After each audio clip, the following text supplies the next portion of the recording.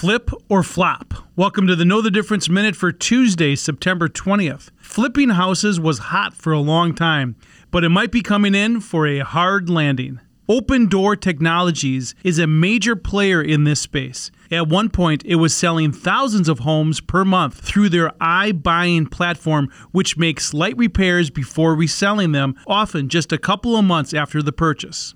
Now, with a downturn in the U.S. housing market, Open Door lost money on 42% of its transactions in August alone. It's worse in markets like Phoenix and L.A., where those losses totaled 76% and 55% respectively. Flipping always looks more glamorous on TV. Pros will tell you the amount of margin you'd need going into a project was more like 30%. With mortgage rates rising and demand softening, the math might not make sense anymore. I'm Dave Spano from Annex Wealth Management, and that's your Know the Difference Minute.